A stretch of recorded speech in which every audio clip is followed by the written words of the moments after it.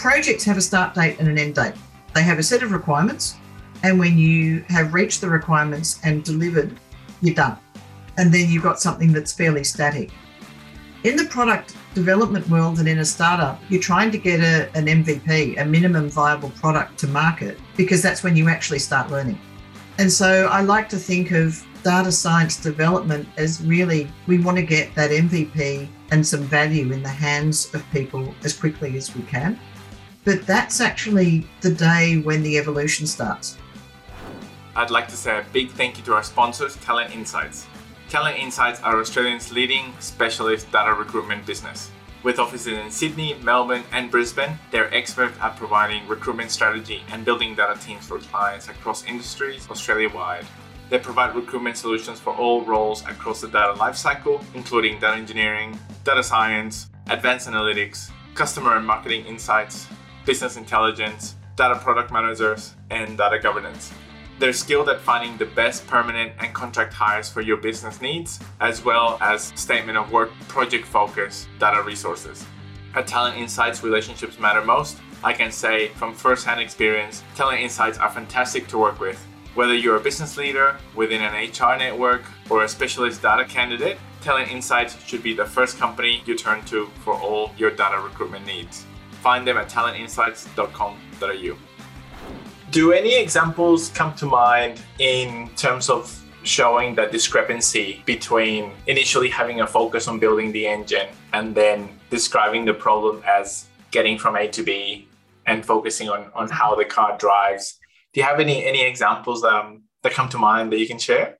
So the one I'd probably go back to is at TrustCheck. So this was looking at how do we shut down identity fraud. And we were trying to figure out how people could pretend to be somebody else during an online transaction and divert the value of that transaction to themselves, right? Because there's no point in pretending to be Joe Bloggs, buying something with a stolen credit card from Joe Bloggs and having it delivered to Joe Bloggs. That doesn't help. You actually need to plan something to get it to you. And we started looking for that one at the engine we were building was trying to detect when people weren't who they said they were. So looking at the individual transactions and what was happening. What we then learned was that if fraudsters get away with identity fraud once, they come back and do it again and do it again and do it again and do it again. So what we actually needed to be looking to detect was not fraudulent transactions, but the fraudsters. So how do you act? Because if you can, once they've been stopped, they go away really, really quickly. So it was looking at what are the ways that, what are the patterns that turn up? And then the question was, does this need to be a real time in transaction 0.2 of a second response time to actually get this to happen? Which is a really hard place to start, right? Yeah. When you start up, you do not want to start with the hardest place. You go, okay, huge, great vision, little starting point. And what we ended up looking at was that there are gaps of time between a transaction and between goods being transmitted. So there's a window of time in there that you can work in. And there's also overnight batch processing. So a lot of the time you've actually got all night and you could run things in a batch. So that was sort of how we started to think about what were we capable of. And in this case, we kind of had the concept and we were trying to find the market for it. That works quite nicely if you're in a startup where you've got some IP around how to do something.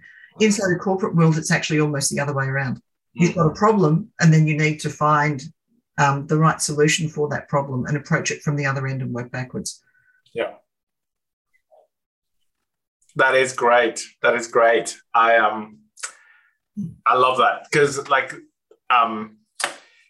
we sometimes get caught up with such a narrow focus of the problem, and we're naturally problem solvers, so we want to dive in. But taking a moment, taking a step back, and seeing the expansive nature of the limitations that we self-impose by focusing too narrowly. If we take a step back, we see that a lot of them don't necessarily apply, or we can work around them.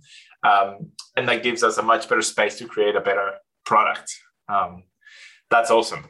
And it gets, I quite often actually just, once we figure out where that true north is and what the actual problem is or what the workflow is that we're looking at and who we're trying to solve the problem for, I'll actually stick that up on a big piece of paper on the wall, because that becomes true north. Because when you start looking at data, all kinds of interesting things start coming to light. Oh, we've learned this, we've learned this, we've learned this, we've learned this. This is really interesting. I want to go down that pathway. Does it help solve that problem? And how does this particular solution, as it's evolved, still get back to the original challenge? Because it's really easy for it to become something else as you follow the data. And sometimes that's good, but sometimes that can end you up down a rabbit hole that doesn't actually get you closer to a solution that someone is going to pay for. Yeah.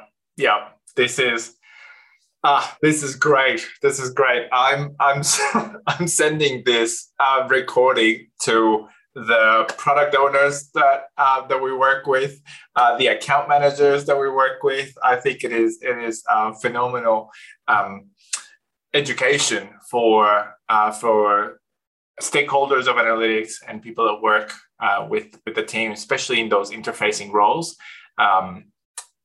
The salespeople. Anyway, this is fantastic. But data science is a team sport. Right? The same way that you build a car requires more than someone to design and build the engine. You need the rest of the car. You need an upholsterer. You need that diversity in the team to understand the different perspectives. Yeah. So, change management is big on that human side of things. The other bit at the other end of the spectrum, I guess, just to change topics completely, is how do you make it sustainable at the other end? Mm-hmm. I've seen a lot of really smart people who grab some data, and in fact, a lot of consultants where there's some data and you do your cleansing and you sort it out and you come up with a solution, and there you go, there's your algorithm. But that's not actually sustainable. So I've had a fascinating time at AGL really getting my head around MLOps and what does that team look like, and what do you need to make a solution supportable, sustainable, and safe? And that's about your data pipelines. It's about if you're actually trying to cause change so that the data that you're feeding into your model is going to change in its fundamental statistical characteristics. Does that invalidate your model? Yeah. It's also going to drop your model performance, because the thing that if you're good at what you're doing and you get to the outcome you want, then the problem you're trying to solve is going to go away. Mm-hmm. So then do you keep it there as a in-place solution just in case it pops up again? Or is there going to be now the next thing that's on the list that was a problem in that area is now going to bubble up, and you now want to start evolving your model to handle that sort of case as well and change the output slightly? So it's dynamic management, not static management, which is most other IT applications are actually dealing with historical data. And once it's there, it's there. Mm-hmm. Data science is trying to change the future. And that means we need to ride the wave of change that we are trying to bring about if we're successful. That is so perfectly put. I love it. I love it. Yes. And I think in the productionizing of models, like it's so important to be able to understand the data that's being fed into the model in production. Is it similar or different to what we had during the training? And then how's the performance of the model and the data changing over time? At what points do we need to intervene? But then you're taking it further to say this problem might go away as a result of the model itself, and there's going to be a different world as a result of this model being in place. Do you have any examples that you can share about how that happens or how that comes to life? So there was a lovely line at the Advancing AI conference the other week that stuck with me in this space, and that is that data science models fail silently. And that's the bit around this that's really interesting, is you can turn into garbage in, garbage out, and it will still happily keep working. The model will keep running. You will keep producing outputs, but those outputs are no longer meaning what you wanted them to mean. So you need to think about both your feedback loop, about how do you know whether you're right or not. And often in a business that comes from a completely different set of data from a different part of the business that you may or may not have access to get your hands on, and sometimes can be months. Yeah. Back in that fraud case, we were looking at there were up to 6 months for a consumer to file a complaint that their credit card had been misused. And you've got to wait for all of that to come back to get your feedback loop. Yeah.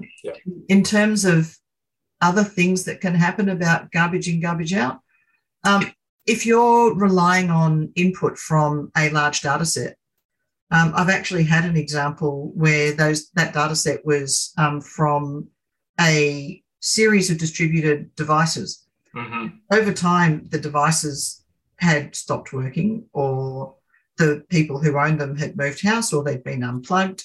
But for whatever reason, the model was running on about 5% of the input information that it had been originally tuned to. And depending on which 95% is gone, you've suddenly got a huge opportunity for bias. You've still got valid data coming down the pipeline because of the way it all gets processed. But is it really as meaningful as it needs to be? And are you still getting the sort of accuracy that you need from that model? Great. This is so good. This is great. And in the past, in my teams, we spent a lot of time particularly with software engineers that are working with us, telling them that if the code doesn't change, we can still have a lot of changes that are happening. And that is kind of like a novel bridge to cross for them. It's the code can be static, but if the data changes, then it can all go haywire. Yeah, if you've got a flame burning through a piece of rope, the flame doesn't need to change. The strength of the rope will. That's great. I love your focus on looking at data science products, and I wanted to ask you a little bit about how, which we've covered parts of it in the discussion, but I wanted to call it out. Data science products is quite different from data science projects. And that the majority of people, including myself, like we think of data science almost as projects by default. What do you think about the difference between the two, and how should we think about it? So thank you, Philippe. You're going to let me get on my hobby horse and talk about this. But look, it's something that Glenn Ryman back at AGL and I used to talk about. In fact, and Joey Chua as well, that we used to talk about this quite a lot. Projects have a start date and an end date. They have a set of requirements, and when you have reached the requirements and delivered, you're done. And then you've got something that's fairly static. In the product development world and in a startup, you're trying to get an MVP, a minimum viable product, to market, because that's when you actually start learning. And so I like to think of data science development as really, we want to get that MVP and some value in the hands of people as quickly as we can. But that's actually the day when the evolution starts, because now there's something that's there. It's got to be managed, and all of the normal IT management tools around support need to be there, that it stays up and that the data pipelines are in place. But we're trying to cause change. So just like as you may have a product, and I'm just trying to think of an analogy, if I have a product that is going to tell me the time. In fact, I have a product that's going to set off an alarm at 6 o'clock in the morning. Great. The next thing I want is, okay, now I'm getting up at 6 o'clock in the morning. I don't want to get up at 6 o'clock on a Sunday. I want to be able to change the time to do different things at weekends. Okay, so you add that functionality in, and that's a second feature in your product. And so these are product features as opposed to data science features, which is another one of those gorgeous potential miscommunications you can have between product teams and data science teams, is they both have features and they're different things. But now I've got a feature that will set me up at 6 o'clock on weekdays.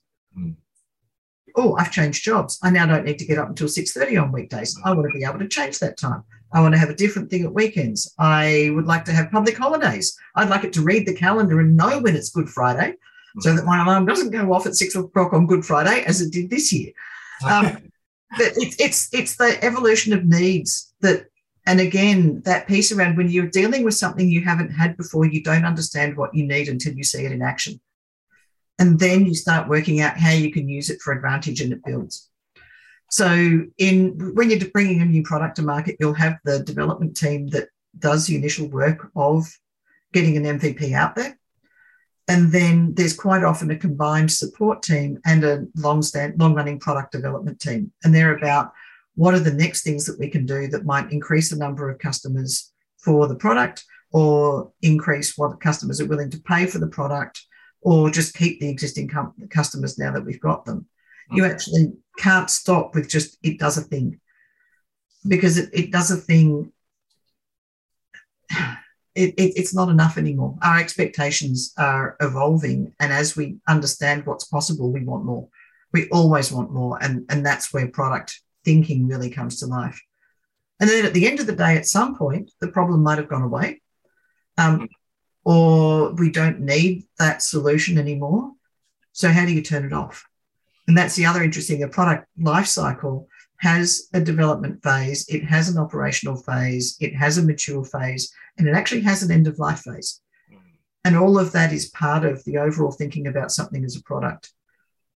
And I don't know too many data scientists who think about, when they're writing a new algorithm, where it's going to meet the end of life, what the conditions are going to be that would designate that it has reached end of life, or what you're going to do about it at that point. So it's a different way, I guess, of thinking about things again. And it's back to that question of why would somebody pay money for what you're doing, and what do they need, and those needs change. And what I love about your approach is that you're de-risking that future early. So you're early on in the piece. You have a long-term focus, and you're trying to understand, is somebody going to pay for it? Is this going to live a long time? Is this going to end at some point? And having that longer-term perspective, but with an urgency to find out the answers quickly, creates the space for a really successful product to be able to be developed. And the joy about it is, Philippe, that you can be wrong. But as it evolves, you learn. And so your definition of what an end of product life looks like might be different. But because you have an idea of what you think it's going to look like, that gives you a hypothesis to test. And so it gives you a way of working out when something's changed and that your thinking needs to change. So again, it gets back to this. It's got to be okay to be wrong, and having something that's out there that you can bounce off and look at and touch and feel and taste helps in terms of when it changes, you can see something that's changed versus I haven't actually thought about this yet and I'll deal with it later when I need to. Yeah. That is great. Awesome. So some of the things that I was hoping to cover in our conversation is what you're passionate about in the space, and what are you frustrated about in the space. So first, tell me if we've covered the first question, or if there's something else that we should discuss in that first item. No, look, I think we've covered off most of the passion. The three passions I've really got, one is around a product framework and a product and innovation framework. The second is around MLOps at the other end of making sure things are sustainable. And the third is really around diversity and inclusion and the different skills as part of the team. And the fact that they're not like you is what actually gives them value. So I try to understand what the world looks like through different people's eyes, and what's the piece that different people bring to the table, and then making sure that you listen to them. The inclusion part is really important. If you're going to go for diversity and have that range of skill set, there is nothing worse than those people not feeling listened to because nobody else is like them. And again, that gets back to that psychological safety of, if you're the only person that can see this, you actually have a duty to call it out, and we need you to do that because it's a perspective we don't have from the other set of life experiences that we've got. Where do you think people fall down or can fall down in the inclusion component? Oh, we like people that are like us, right? Extroverts like extroverts, introverts like introverts. If we find people who sort of echo our own life view, we understand it. So there's less brain processing power involved in agreeing with it. If somebody's putting forward an idea and you don't understand it and you don't know where it's come from and you don't know why it's important, that requires a whole lot more cognitive thinking and a whole lot more humility about, well, maybe my worldview isn't the only one, and maybe this may have some value, and that the challenge here is me, not the idea. So, okay, so let's sit down and let's understand it, and let's unpack that and look at what it means and why it's important. But that takes time, it takes effort, and it takes sometimes a little bit of challenge on your own self-perception. We're generally not very comfortable in something that we often avoid. And yet the power that can come out of embracing that set of differences is awesome. But there's a miscommunication potential, there's a misunderstanding potential, there's a misidentity about, does it matter? And why does it matter? And what are we going to do about it? Because if it is a real problem, it might be one I don't actually know how to solve. Do I really want to open that can of worms? And the answer is yes, because if I don't, then it's going to come back and bite me. But I don't really want to have to do the work to understand it, to be able to solve it when I don't. So I think that's sort of why inclusion can be a challenge, is that there's a natural group that come forward that get listened to, that self-reinforce. And it's pulling in the people outside of that self-reinforcing group who have the little drops of gold that you need to bring to the table and then need to make sure get listened to. Well, I was very keen to ask you about this because I think this is something that you do really, really well. And I have, which is very noticeable. And I've noticed that, even within myself, that sometimes I am worried about the complexities that the differences will can create, and I see myself sometimes and other people like stopping the inclusion part, not with bad intentions behind it, but sometimes feeling like too pressured for time or for outcomes, and sometimes thinking, oh, if I do this and I open Pandora's box, it's gonna take longer or end up being more complex. So we have more complex working environment as a result. But at least in the times that I've taken that step, the outcome overall has been much better. And as a leader, I think that's just somewhere where you need to be able to apply triage. Is it tactical and I need to pay attention to this right now? Is this something strategic and good to know? Let's unpack that at another time. And this is actually going to be a 3-month or a 6-month journey, but we can actually do we need it for this to be successful? And is it a showstopper? Yeah. Either way, I've learned something new. The team's been exposed to some new ideas. Somebody else has also had a really affirming experience that their worldview has been shown to have value.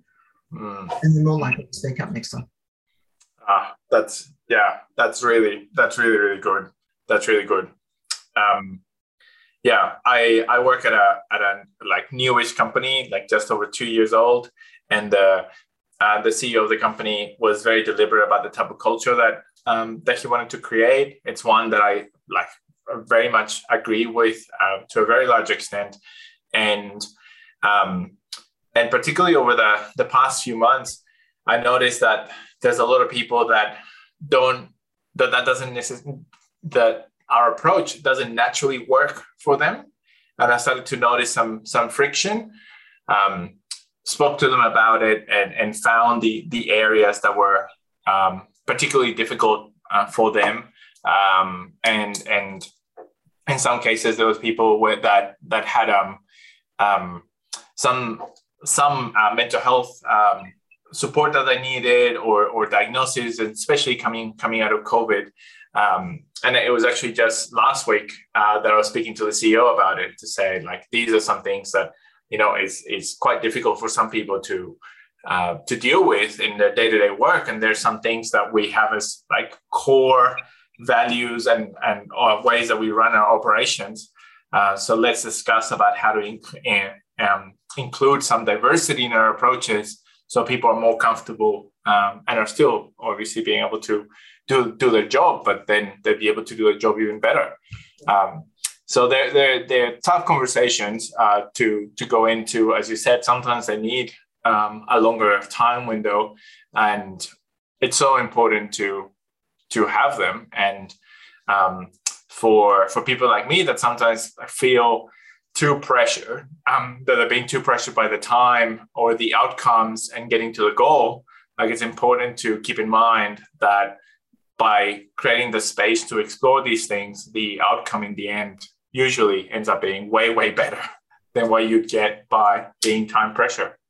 So you're absolutely right, Philippe.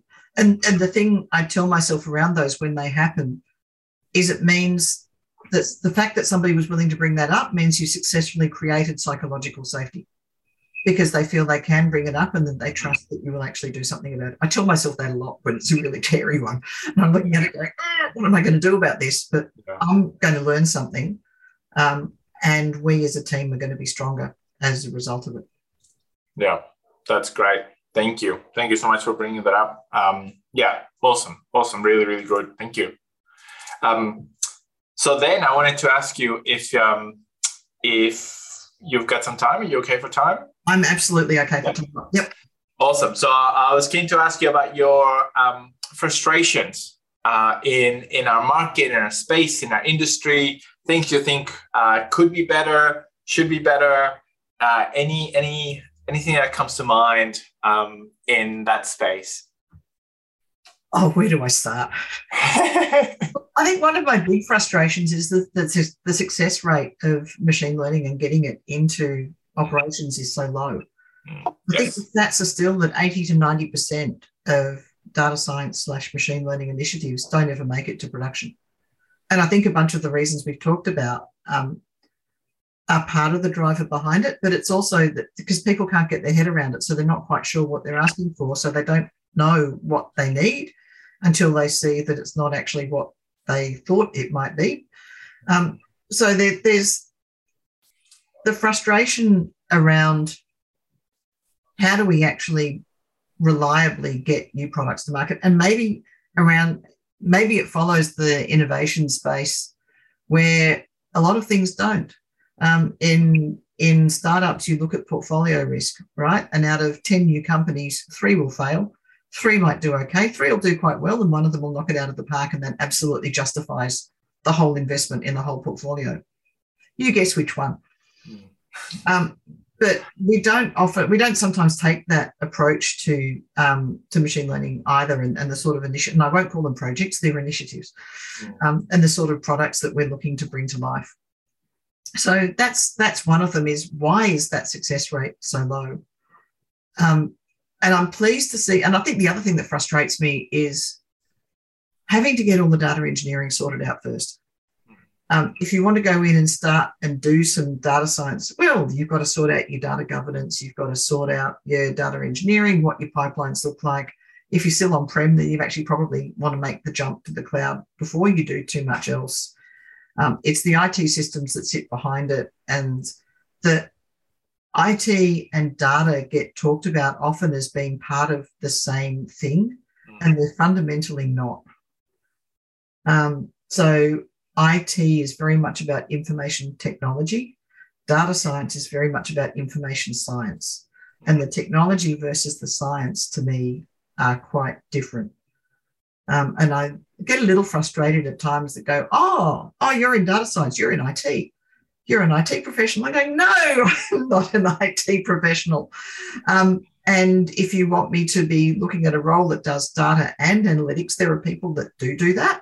But there's also people that do analytics and business strategy. And that's probably the camp that I come from, which is the innovation side, product development side, plus all of the deep tech that sits behind it. But it's not IT. The architecture's there, and you work with people who know how to do that. But the thinking is different. The scientific method is different. You don't develop hypotheses and test them in IT. You just don't. It's a different way of approaching things. And yet in data science, it's absolutely fundamental to what we do. So I think that overlap frustrates me quite a bit. And I think the other thing that frustrates me a little is some of the executive views that I want to do data science because it's sexy and it's going to save me millions of dollars and change my business. And they assume it's really simple. We have a bias as human beings to simplify what we don't understand, or assume that what we don't understand is how hard can it be, right? Worst line in the world, how hard can it be? Yeah. Yes. And we just get one of the IT guys to do it, or we just pull in somebody from the other side of the business to do it. But there is a profession here. There is a set of skills. There is a lot around UX. There is a lot around how do you process information? How do you present information? How do you provide actionable information that's not IT? So for me, that's probably a big one, because people make some really interesting assumptions around my background based on the fact that I work in analytics and data science. And I'm a slightly different beast. But an approach and a viewpoint and perspective and a voice that is so necessary in the industry. It gets back to that diversity piece, right? Sorry? It gets back to that diversity piece. You need different viewpoints. You do need different viewpoints, and your perspective just creates so much value for the system as a whole. And it's something that we're not focusing on enough, and we're not prioritizing. We're not talking about it enough, and that's why I'm so glad that we had this time together today to explore and discuss. And I think the audience is going to get so much value from this discussion. As I said, I'm going to be sharing it internally at work as well, because this is a lot of what at least I think that we should be discussing and focusing on more and more. Fingers crossed. I guess I come from a world where you find your customer and get it right or you die. And when you're looking at corporate analytics, that immediacy of risk is not there to the same extent, and it just leads to a different way of approaching things. Yes, exactly. That is great. That is a fantastic note to end on, Sarah. I want to thank you so much for taking the time to speak with me today, sharing your journey, your passion, your perspectives, your learnings, your frustrations. It is gold. It is gold. So thank you so much for sharing all that today. Yeah, thank you very much for giving me the opportunity to come and talk about it. Thank you so much. That brings this episode to conclusion. Thank you so much for listening. Please find us on datafuturology.com or on Facebook, Twitter, LinkedIn, or Instagram as Data Futurology. Also go to datafuturology.com/podcast to find the show notes for this and any other episodes. If you liked this episode, it would mean a lot to us if you could leave us a review wherever you listen to our podcast. I hope you enjoyed this episode and that it was helpful and valuable for you. Thanks again, and see you next time.